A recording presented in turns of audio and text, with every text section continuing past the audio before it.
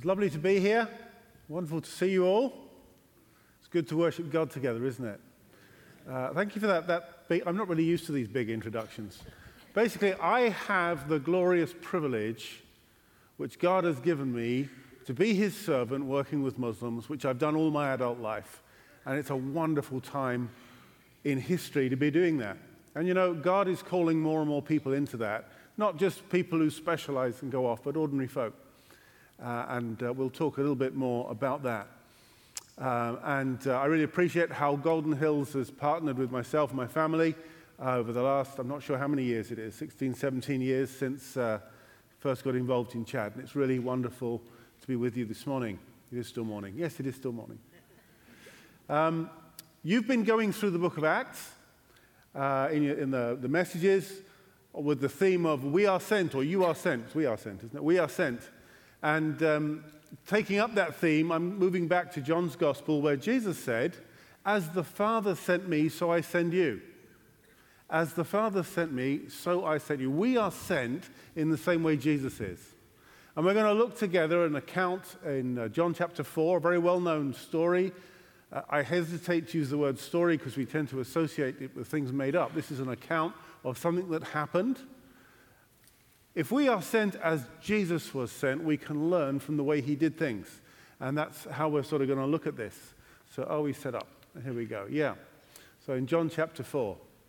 Now, he, that is Jesus, had to go through Samaria.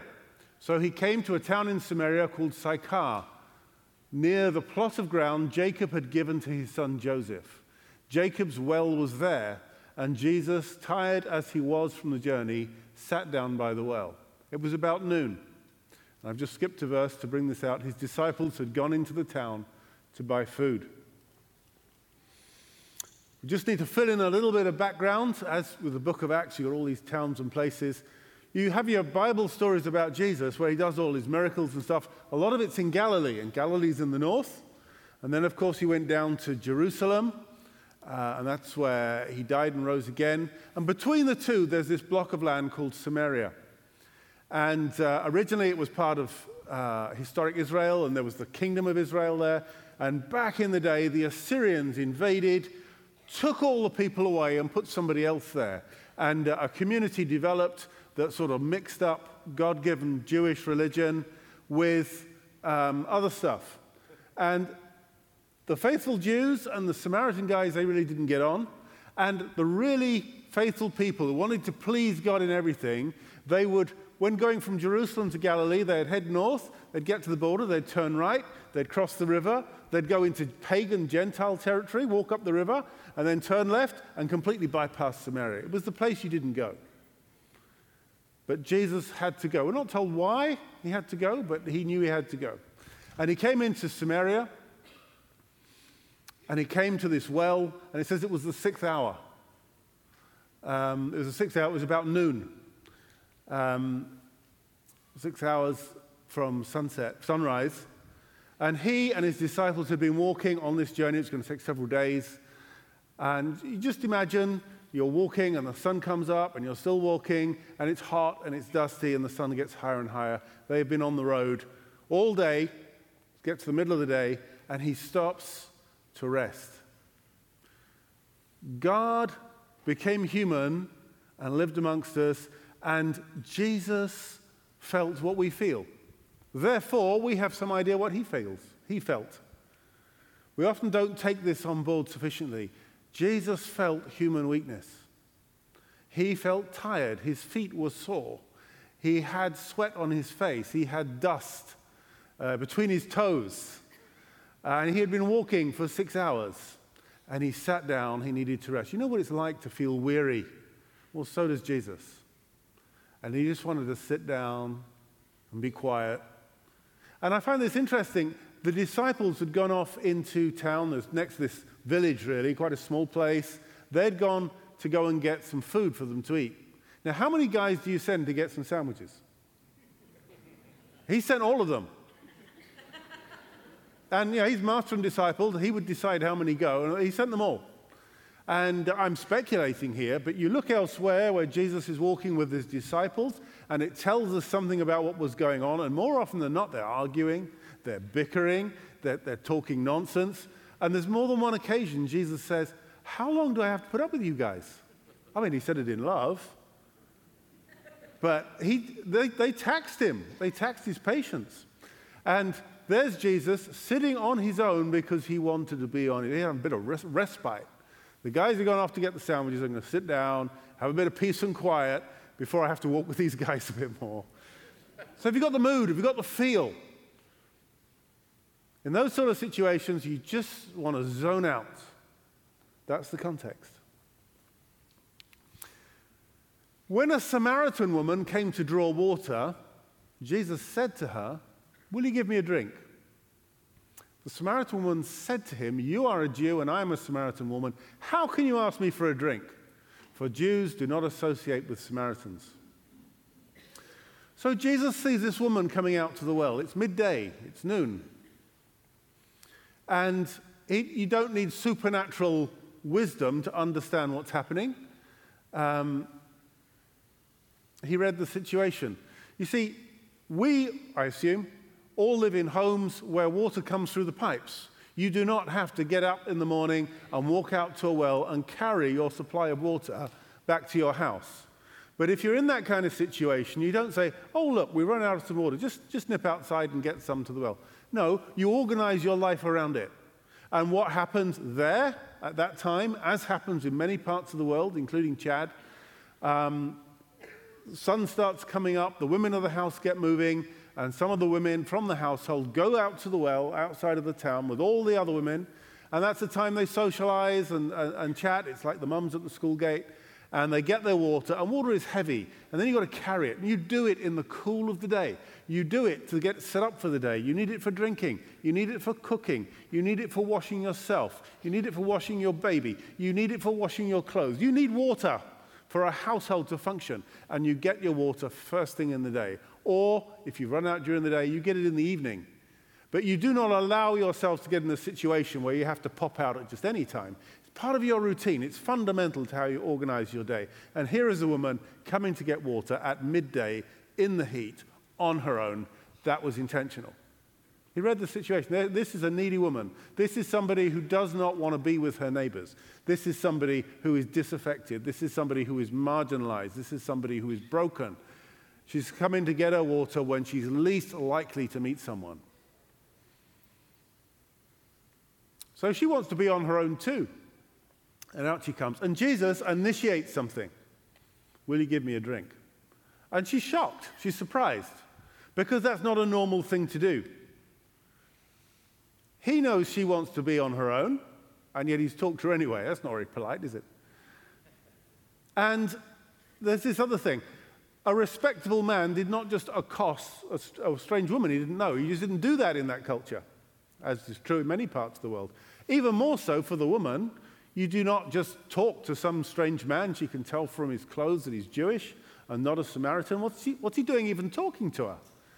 All sorts of invisible lines are being crossed here. And then you get this Jew-Samaritan thing. Jews and Samaritans do not have dealings with each other. When the Jews want to insult someone, they call someone a Samaritan. They would not drink out of the same vessels. So what's he doing asking her for a drink? He's just breaking all sorts of, not just rules, but lines that control people's behavior. Jesus initiated something, and she was surprised. Why are you asking for a drink? What's going on? He caught her off guard. Now, this thing with the Samaritans, it wasn't just, a sort of a little rivalry. The Samaritans were people who worshiped God. They believed in God. They were passionate about God. They had the books of Moses, but they worshiped differently. And, you read the Old Testament, it's all, this is how you worship. This is what you must do. You do it wrong, it doesn't count. And these guys did it differently. So that automatically gets a whole emotional tension going. They say they're following Moses, and yet they do it all different. They rejected the other scriptures. They rejected David and Isaiah and Jeremiah, and they didn't worship in the temple. and all these things that were so precious and important to faithful Jewish believers, the Samaritans said, no, it's all wrong. We don't do that. And they claimed to have the true religion. They claimed to be the real descendants of Abraham. And of course, the Jews claim the same thing. So this is what they have in common. They both claim to be the only one, and that leads to conflict and tension. That's not going to work, is it? So there was real hostility, Samaritans to Jews, Jews to Samaritans. There's a place in Mark's gospel where James and John, followers of Jesus, people learning his teaching, say, can we call down fire on the Samaritan village and destroy them? Please, Lord, let's do it. That's the kind of chemistry that's in this relationship. And you go through the accounts in the Gospels, Jesus again and again meeting Samaritans, he did not respond in that way. He did not behave as the rest of his culture did. Something I really appreciate looking into these materials is that the Samaritans are a picture for us of Muslims. So Samaritan Jew, Muslim Christian, there's all this same kind of dynamic going on. As I say, I thank God that he's called me into his service to reach Muslims for Christ, and God is doing exciting things. But we see this chemistry that really builds tensions and builds invisible lines and creates problems in communication. Things that are not just intellectual, but emotional and deep.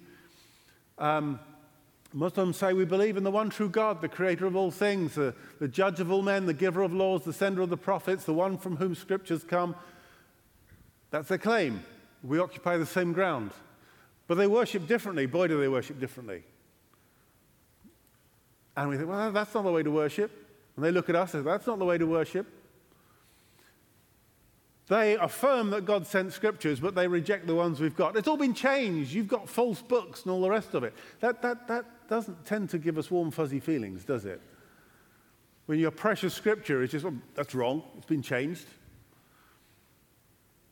There's so much. Actually, the foundation of Islam is a rejection of the gospel. It's an alternative religion to replace the gospel. That's what it's intended for. And there's a real hostility there. And Muslims and Christians both claim to have the true message of God for all nations. So because we have that in common, there is a real incompatibility which goes way beyond taste and style. It gets really to the things that matter to us. And the Jews and the Samaritans had the same thing. We want to learn from the example of Jesus. Let's see how Jesus dealt with Samaritans. Now, in this particular moment, here he is. He finds himself with the Samaritan. He had good reasons to say nothing. He was weary. He was not in the mood. Well, you're not, are you? When you are tired, you've had maybe a stressful morning, you sit down, you're not in the mood for interacting with people. That's just human. That's where he was at that moment. The woman who was there, she didn't want to talk either. She was occupying the same space, but she really wanted to mind her own business. Silence was perfectly normal between Samaritans and Jews because the alternative nearly always led to trouble. So here's your situation. There's all these invisible lines. She's there. The normal thing, you just ignore each other. You ever been in that situation with a Muslim, with a bin Laden lookalike, or some woman veiled up to the eyes? They are in a lift, in an elevator together. Doesn't necessarily encourage natural communication, does it? So what did Jesus do? Hang on. What did Jesus do? He said, will you give me a drink? And she said, to paraphrase, why are you asking me for a drink? She was surprised, she responded, but she was puzzled. And he came back with this. Now, just read this together. Read this carefully. Jesus answered her, if you knew the gift of God, and who it is that asks you for a drink, you would have asked him, and he would have given you living water. Except he said it full speed, and that's quite a mouthful. There's a reason people don't use this as a memory verse. It's complicated. Well, it is. It's complicated. You have to think about it. Well, what's he saying? Who's doing what? He knew she would not get this first time. I mean, there she is. She's just puzzled at this weird Jewish guy that's asking for a drink of water when actually Jews never drink water that the Samaritans have handled. You know, it just doesn't make any sense. What's he playing at? And he comes out with this complicated thing. What did he do that for? So, why did he say that? Well, first of all, he initiated something because he saw her need. Her need was pretty evident, but he saw it, and he did not continue to zone out. You can see the need, but he also felt that need. Compassion. He cared. And then this third ingredient. He knew that he had what she needed. So he initiated something. He said something she wasn't going to understand. That wasn't a problem. People sometimes say Jesus was the wonderful, perfect communicator. He often said things people didn't understand. And that wasn't a problem for him because it was just part of a process and he was getting there. Sometimes we're afraid of saying things people won't understand. So let's go on. Her reply was not encouraging. Now imagine this as an equivalent. There you are. You find yourself unexpectedly closeted with some Muslim guy or Muslim girl and you're having a conversation. Her reply was not encouraging. Sir, said the woman, you have nothing to draw with. The well is deep. Where can you get this living water? I mean, I don't think that translation does it justice because there's no real emotional content to it. The way I would, if it was a British equivalent, this is what would happen. The hands would go on the hips.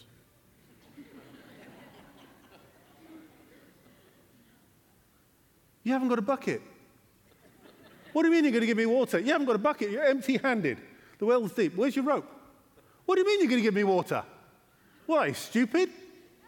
Now, the what are you stupid is hidden behind the words, but I mean, he's got a curiosity going. He says, effectively, can I have a drink? He says, what? He says, I'm going to give you a drink. What? He's intentionally saying things that don't make sense. You haven't even got a bucket. What is this crazy guy doing? And if you think I'm taking liberties there, and that's really not all in there, actually the next paragraph proves it, because this is a slap in the face. Remember, these are Samaritans. They're mixed up people. They're not proper believers. Are you greater than our father Jacob, who gave us this well and drank from it himself, and also did his sons and his flocks and herds? Are you greater than who? Our father Jacob? What? The founder of the father of the Jewish race? His other name was Israel. And she, the Samaritan, is our father Jacob, who gave us this well. He gave it to his sons. And who are the descendants of Jacob? It's the Jews, isn't it? So the standard answer would have been, what are you talking about, woman? We are the proper descendants of Jacob. You're not. You're all mixed up. You're hybrid. You're mongrels. We're the real people. We are the people who carry blessing to the world. We are God's people. You are not. That's what it invited as a response. It was a red rag for a bull. Our father Jacob. Yeah, that was a verbal slap in the face. And Jesus let it go, didn't argue. He wasn't there to argue. But he comes back with something else. Everyone who drinks from this well will get thirsty again. Now, that's easy to understand. I mean, that's common sense. That's speaking at a level she's going to get straight away. Will be thirsty again. But whoever drinks the water I will give him will never thirst. Now, that's interesting, isn't it? I mean, that is a selling point. I don't know what he means, but it sounds good. Indeed, the water I give him will become in him a spring of water welling up to eternal life. So he said something that had a little, and I think there's two things. First, he was saying something that was a little bit more intriguing, and it was drawing her out, but also he did not get angry. He continued to speak to her as an intelligent human being. He continued to address thirst and need and say, I can give you something that will transform you. And she's still not sure what it's about, but she's beginning to listen intentionally. And so she says, sir, give me this water so that I won't get thirsty and have to keep coming to this well. And if you know the rest of the passage, he then makes it more personal. She retreats into another theological problem. He doesn't get bogged down in that. And he speaks of the Spirit and he goes on. And in the end, this woman doesn't get her water out the well. She goes back into the town. She speaks to these neighbors she's avoiding. She says, you need to come and hear this guy because I think this guy is the Christ. He's the Messiah. And the whole town comes out, and eventually they say, we don't just believe in him because of your testimony, but because we have heard ourselves. And what a cool moment. There was no opportunity. There were two people together, but normally that was not an opportunity to say anything, and Jesus turned a non-opportunity into an opportunity. So, why don't we do that? I mean, maybe there's a whole bunch of you that could come up and say, oh, I did this too. I don't know, maybe you got some great people. But so many of us Christians, I include myself, we look at that and think, well, how did he do that? It was such an unpromising moment, and yet he turned it around. One of the reasons we don't do that is all these little fears we have knocking around inside our hearts. Fear of starting something. Fear of giving offense. I mean, giving offense isn't good. We don't want to give offense. But fear of giving offense can be paralyzing. I'm not saying go out there and be rude to people, but fear of giving offense can become a controller. And so we never actually say what we know we need to say. Fear of getting out of our depth.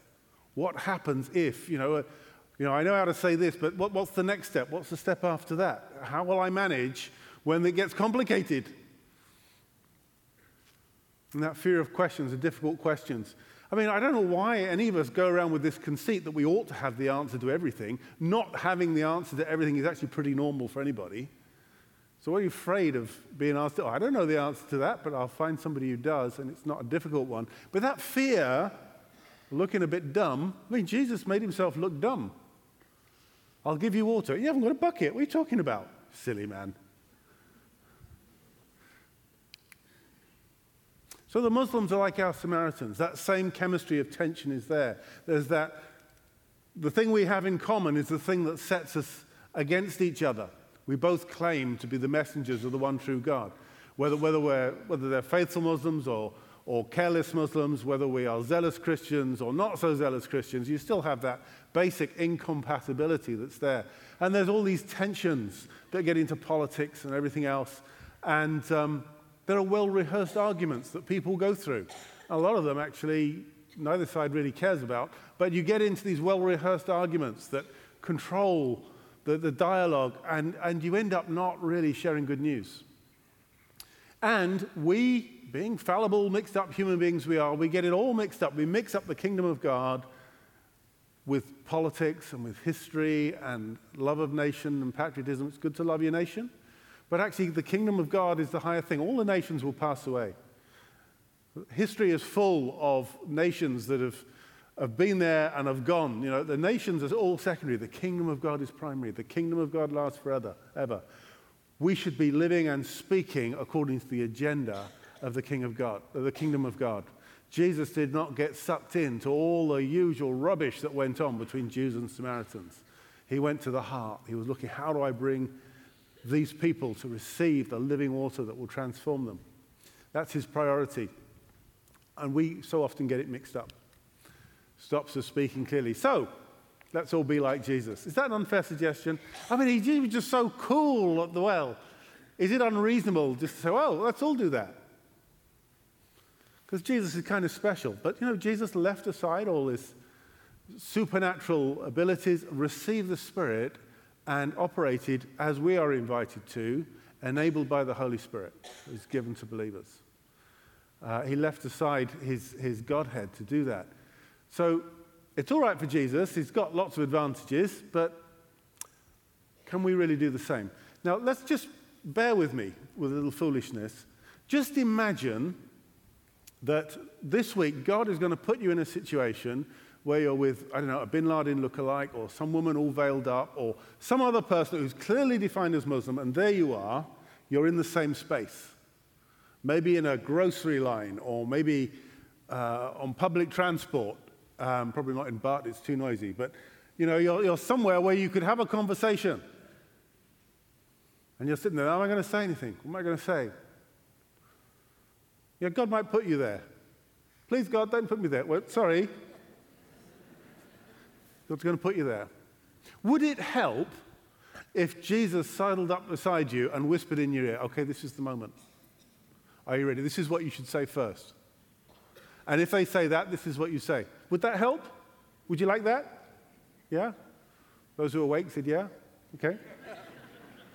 It's not siesta time yet. So that would help, wouldn't it? Now, actually, I've got some good news for you. Sort of good news. Jesus said, surely I am with you always, even to the end of the age. Oh, we love that, don't we? We love it when we're in trouble. We love it when we're bereaved. We quote it when we're praying. We draw on it when we're worshiping. He is with us. But actually, the context of that promise is go and make disciples of all nations. Go and make disciples of all nations. Surely I am with you. The two are linked. And because he is God, because he's ascended, he is present everywhere, but he is with us when we are doing what he called us to do, when we are following his words. You can, go off tonight to a bar and get drunk on something, and he's present, but he's not with you. You can go off into all kinds of sin and debauchery and all the rest of it. He is present, but he is not with you. But when you step out on his promises, when you obey his word, when you speak for him, he is with you. That is his promise. When you find yourself in that unexpected place, and there you are parked with someone, you think, what am I going to say? He is with you. That's the promise. How about this one? Some missing words. We're not going to do this children's style. I'm not going to ask for a show of hands. I did once with this particular verse, and a retired pastor got it wrong. So we won't do that. You will be my witnesses. You've been talking about this in your sermons for months. The missing bit is, I'll get it right, but you will receive power when the Holy Spirit comes upon you. The Holy Spirit is not a battery pack. He's not an energy source. He's not a resource or an accoutrement. It's the living presence of God with us, specifically to enable us to speak and to endure and to be gracious and to be what we need to put into practice the will of God. So actually we have this promise. We will be his witnesses because he is with us. So we don't need Jesus to walk up behind us and whisper in our ear. He's already laid that on. So that is good news if you really want to do it, and it's bad news if you're looking for a way out. And we need to sort out the attitudes of our heart of what we accept as good news and what we accept as bad news, and we wrestle that with the Father, and he's patient with us because he's patient with his children, and praise the Lord. So, Jesus and us. Hang on, did I skip something? Yeah, that's right. That little comparison. Jesus saw her need. There are so many reasons we do not see people's need. And some of those reasons is we're just busy and we're doing what we ought to do and all the rest of it, but somehow we do it in such a way that we don't want to see other people's need. We zone it out. Whatever we do. Some people have a more natural ability to recognize, but even then you can switch it off. Jesus saw her need. And then, stage 2, he cared. He had compassion. Again, that's something you can switch off, and we do. Because we feel we're under pressure, we've got all these things to do. We don't want to get drawn into things. And we need to hold that before the Lord and say, Lord, am I switching off things that you want to switch on? Because in the end, we are not our own, we are his. And this, I believe, is so important. He knew that he had what she needed. And so many Christians, because of the way we divide up our thoughts and our feelings and everything, we do not realize this. We have what other people need. We have what Muslims are looking for. Well, what are they looking for? Take over the world. No, we want to take over the world as well, but no, that's not it. They want to be accepted by God. They want to be clean. They want to have a clear conscience. They want to find out what's right and sort out all their internal contradictions. They want peace. In their own terms, they don't really understand what God wants for them, but there are so many things they want that we have. We have them in Christ. Security, eternal security.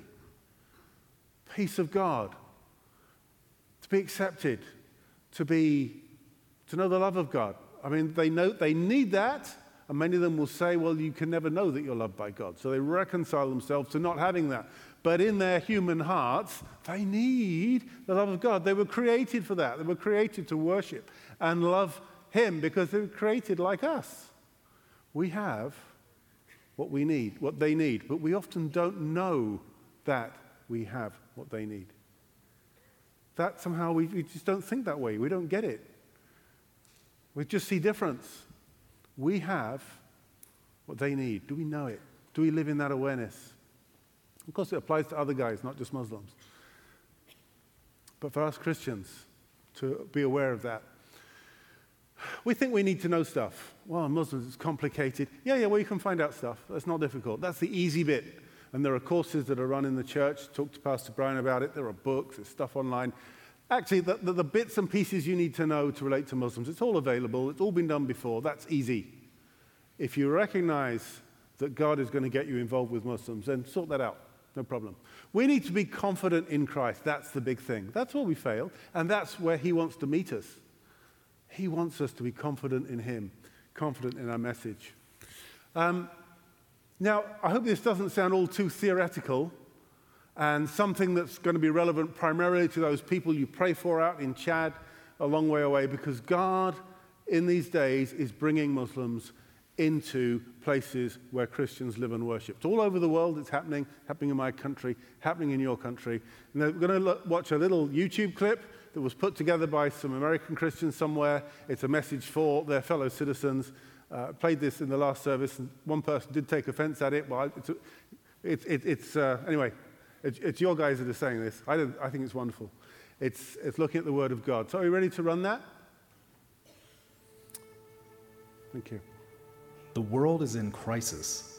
The number of people forcibly displaced by war, conflict, or persecution recently reached a record high of 60 million. That includes over 15 million refugees. All over the world, people are migrating in search of a better life for themselves and for their children. The result is huge population shifts. As of last year, 14% of America's population was foreign-born. It's estimated that over 42% of Sydney, Australia's population is foreign-born. Our demographic landscape is changing dramatically, and we can easily allow the multitude of cultural voices, from political parties to media outlets, drive the way we feel about the world moving from all nations to all nations. As believers, though, the only outside voice we should care about is God's. So what does the Bible say about God's heart for the foreigner? Depending on your Bible translation, you'll see the words aliens, sojourners, foreigners, and strangers over 100 times in Scripture. In Deuteronomy alone, God commands his people to love the foreigner, use tithes to bless the foreigners, assemble with foreigners to listen to God's word, invite foreigners to holidays and feasts, and to take care of the physical needs of foreigners. Why would God issue such commands? Again, Deuteronomy makes it clear, because the Israelites were once foreigners in Egypt, because the Israelites were slaves and God redeemed them, and ultimately so that others could learn to fear the Lord and follow God. God's instructions on this matter go far beyond Deuteronomy, though. Think about the story of Ruth. Ruth was a foreigner from Moab who married a Jewish man who died, leaving her a widow. Culturally, Ruth should have returned to her native land to be reunited with her own family and her own people. Indeed, Naomi, her mother-in-law, encourages her to do just that. But Ruth won't leave. She had been shown so much love and kindness by Naomi that she proclaimed, "Do not urge me to leave you or to return from following you. For where you go, I will go, and where you stay, I will stay. Your people shall be my people, and your God my God." Ruth decided to forsake the beliefs of her own people in order to follow the one true God of Israel. Imagine what could happen if Christians all over the world welcomed, loved, and showed hospitality to the refugees, immigrants, and international students flooding into our countries. We could have a great harvest of people saying, "I want your people to be my people, and your God to be my God." God's concern for the foreigner continues into the New Testament. Which commandments did Jesus proclaim as the greatest? Yep, love God and love your neighbor. He goes on to explain that your neighbor is not the person you expect, but the Samaritan, the foreigner, the one not like you. the one you would normally avoid. Jesus didn't just teach God's love for the foreigner, he demonstrated it by healing Gentile demoniacs, engaging in a spiritual debate with a Samaritan woman at a well, praising the faith of a Roman centurion, and celebrating the Gentile widow from Zarephath who fed Elijah. These were all foreigners, outcasts, strangers. In Acts chapter 2, who were the first people to hear the wonders of God in their own languages at Pentecost? It was the foreigners dwelling in Jerusalem. That's right, the first people to respond to the gospel when the Holy Spirit showed up were the nations living among the Jews. Paul makes God's intentions clear in his sermon at the Areopagus, where he proclaims, God made from one man every nation of mankind to live on all the face of the earth, having determined allotted periods and the boundaries of their dwelling place, that they should seek God and perhaps feel their way toward him and find him. What if we took that message to heart? What if the movement of peoples all over the world is not something to fear? What if the influx of immigrants, refugees, and international students is in fact a blessing, an opportunity orchestrated by God in order to fulfill the Great Commission? Historically, missions has been focused on leaving your context and going out to reach the nations, and that must continue. But perhaps welcoming is just as strategic in the mission for God to be glorified among every tribe, tongue, people, and nation. And remember, according to Ephesians 2, we were all strangers and foreigners, even enemies to the kingdom, before Jesus made a way for us to be citizens, children, and heirs. Pray, give, go, welcome. Where is God calling you?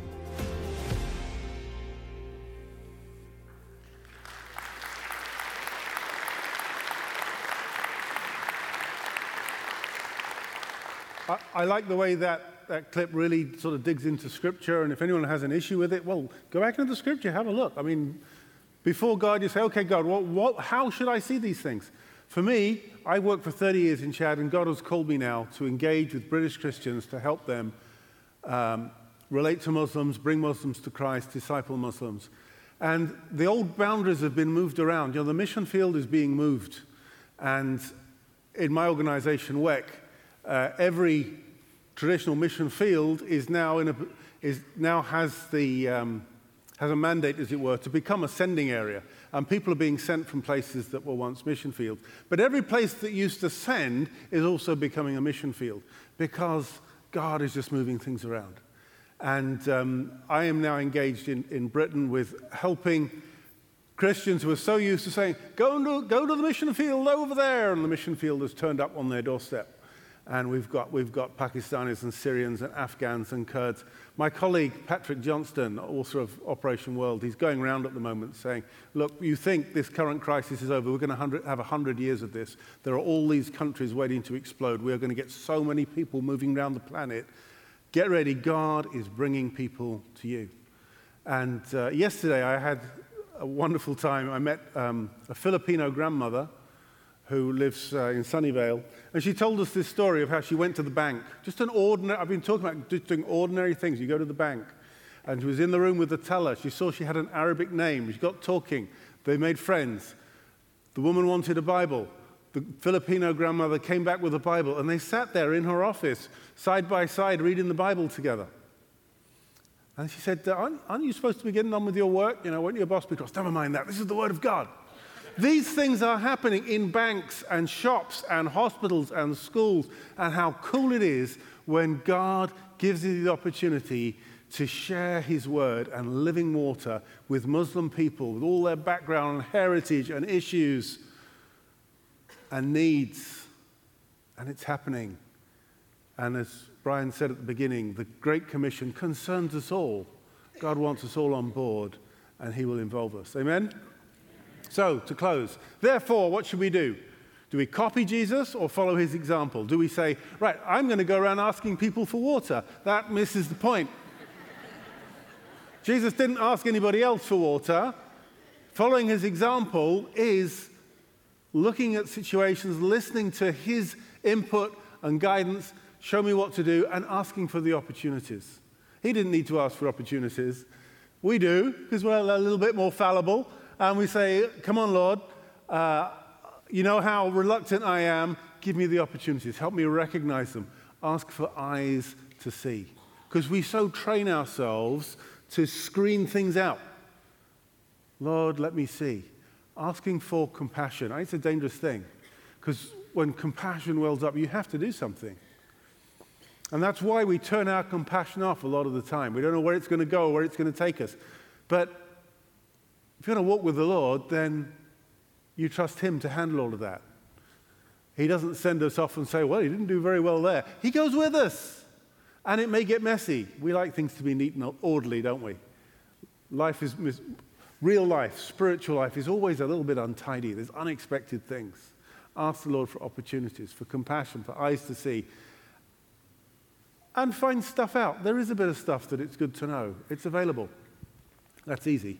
Main thing, be confident in Christ. Does Christ want you to be confident in him? Yes, he does. So you're working, you have a common interest with him. So Lord, I want to be more confident in you. Teach me. Let's get this word rooted in my heart. Let's get speaking and trusting him in us. Amen? Amen. Is the Lord speaking to you? That's a serious question. Answer that question to yourself. Is God speaking to you in some way? I don't know what he's saying to you, because we're all in different situations, and I don't know specifically how he wants you to respond. But take a moment to make sure you know how you should respond. And think, well, what am I going to do about this? It may be very interesting, but what am I supposed to do? It'll be more than just writing in a journal, I'm sure of that. Now, one of the ways of fixing that, because you're about to break up and all chat to each other and talk about the kids and whatever else, and you lose that moment. Decide now that what God is saying to you is something, you say it to somebody else. You'll say, I think God is saying this to me. Share it with somebody else. Ask them to pray for you. Not necessarily right now, but just, pray for me during the week. This is what I feel God is saying to me. And then you see that person again next week or sometime. Talk about it again. I mean, we need to help each other get a hold of what God is saying to us. That's why he puts us together. Just like to invite everybody to stand. Let's just all stand up and just be quiet before God and just, what is God saying to me? What do I have to do? How am I going to do it? What do I need to speak out to someone? This is what God is saying to me. And I'll just lead us in a time of prayer.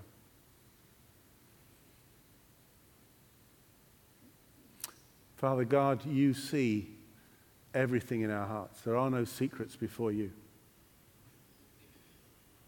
You know how mixed up and confused we are and how we muddle things up. And yet you're patient with us as you are with your children. Thank you, Lord, that you are so kind, you are wise, and you do take us out of our depth, but you hold us. So, Lord, I just pray for each one here that we'll hear you clearly, that we will follow through. Lord, I pray that you will show yourself faithful as we step out on your word. Thank you, Lord, that there is no limit to your love. Thank you, Lord, for the resources you've given us in the Holy Spirit. Thank you, Lord, for the support we get from each other. Lord, shape our lives. Make us as you would have us be. And shape this church, Lord, that it will be more and more fruitful as we go forward. In Jesus' name.